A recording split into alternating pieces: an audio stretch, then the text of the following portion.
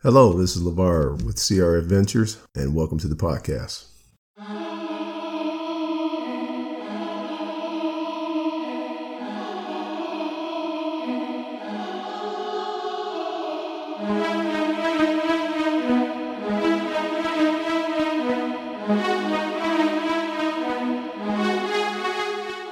Hello, and thank you for joining the show today. Today we're going to be talking about how to start a successful services business. Now, many people know that I've been successful on the services side, primarily in the telecom industry. And I started this career working for a major corporation, and this was after college. And what I learned throughout that period of time is it's easy to replicate, and it's something that if you have a desire to start a services business, you can follow some easy steps in order to be successful and get your business growing to where you're easily making over $1 million a year.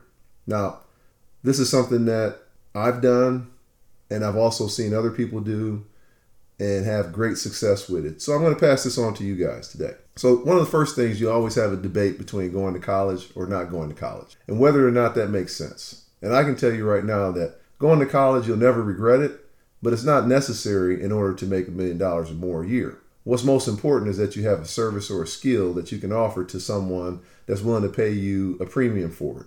And that premium is going to be something that you set at either a market level or an adjusted basis. So we don't want to complicate things. We want to keep it real simple today. But the bottom line is college is something that I personally believe in. I believe in it for my kids and for my family.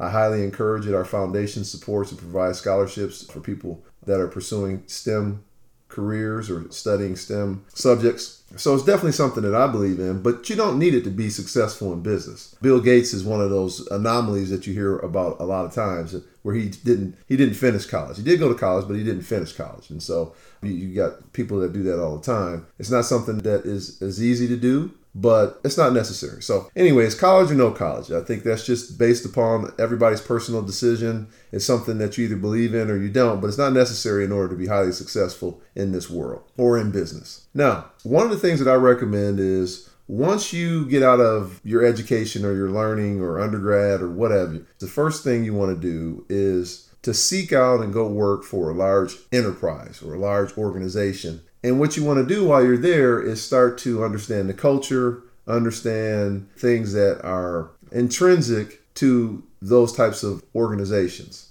And most importantly, while you're there, you want to develop a skill. Once you develop this skill and you hone it and refine it, and this it could take 6 months, it could take a year, it could take a couple years, it could take 10 years. You just want to make sure that you have developed a skill set while you're at this enterprise. And all while you're doing this, you're developing, refining that skill set, and you're gaining experience. And that experience will definitely pay dividends as we move on to the other steps that are required in order to be successful in the services business, or more specifically, to be successfully starting and managing and running a service business. So once you've got that skill set and once you've got that experience, then what you want to do is make sure at the same time you're establishing very, very deep-rooted relationships within that organization. And that's very important to master those three things. Now, there's some other things that you can throw in there, but really it boils down to those three core things: skills, developing, refining those,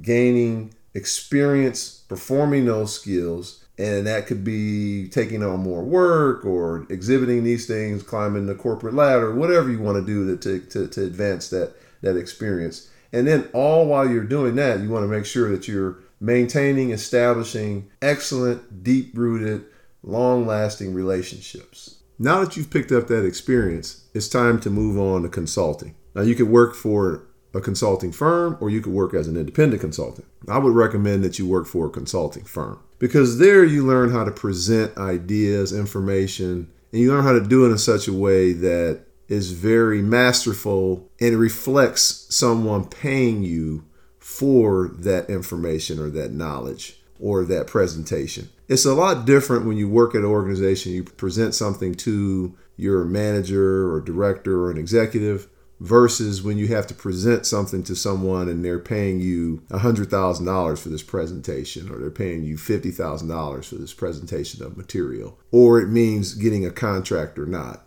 So it's a big difference, and you learn those little facets of how to do that in an artful way, in a meticulous way, and in a way that really showcases the skill or the services that you're offering when you work at a consulting firm. Now, you also, when you're there, you're establishing, again, relationships. You're creating more relationships. You're creating opportunities to showcase more experience, or the experience that you've gained, should I say.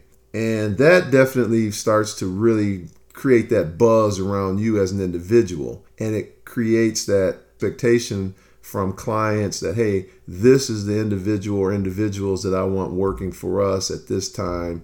And it really starts to bolster your knowledge and expertise. And then once you get comfortable working in that environment, then you want to start to look at expanding into other avenues and aspects of the consulting realm as it pertains to the experience that you have. You may have specialized in one facet or one specific thing, where now as a consultant, you can start to gain experience and expertise at other things that are still in your industry, still in your field.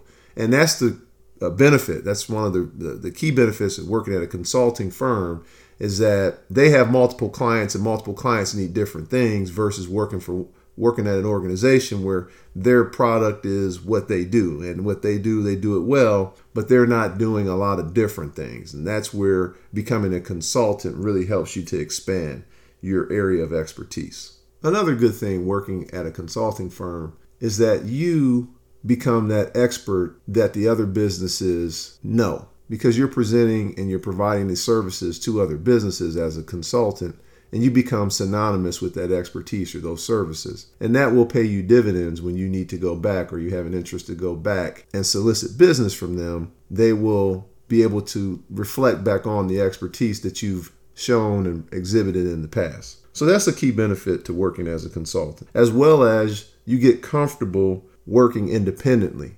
working on your own in remote locations, and being the sole expert on a particular subject or a particular service. And that customer again, or that business again, relies upon you as their expert. And then the other thing is you get to gain vast experience on multiple things, which makes you an even greater asset to an organization that may just do a little bit of this or a little bit of that, and they've seen only a particular service done a certain way. You can bring other areas of expertise and add value. And that's a key component to being able to be successful. So working at that consulting agency is definitely that final piece that will prepare you to operate and open your own business. And as a consultant, you've learned how to prepare presentations that you're going to be paid for, and provide that information in a way that warrants top dollars. You've developed a list of business and contacts that you can then go back to and market your expertise or services to.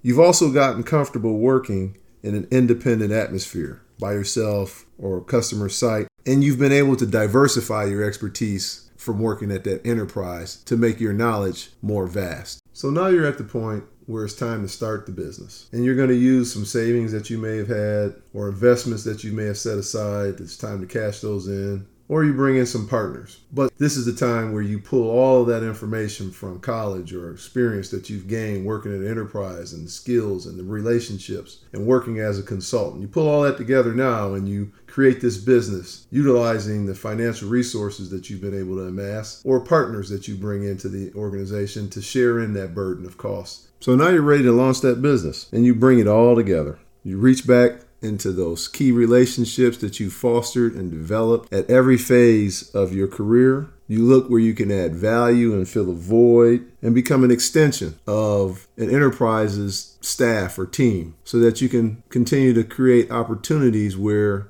they look at you as a partner and not a vendor. So it's not hard to create a successful services business with this recipe. These basic steps will ensure your success, will help you launch an organization that reaches above $1 million in annual revenues, and will give you confidence and a level of security in your financial future. On another episode, we'll discuss how to grow and expand that business once you've started it. So good luck, everybody. Get those businesses started. And if you have any questions, don't hesitate to send me a message. Thank you again for listening to us today. And if CRF Ventures can be of any assistance to you, please don't hesitate to reach out to us.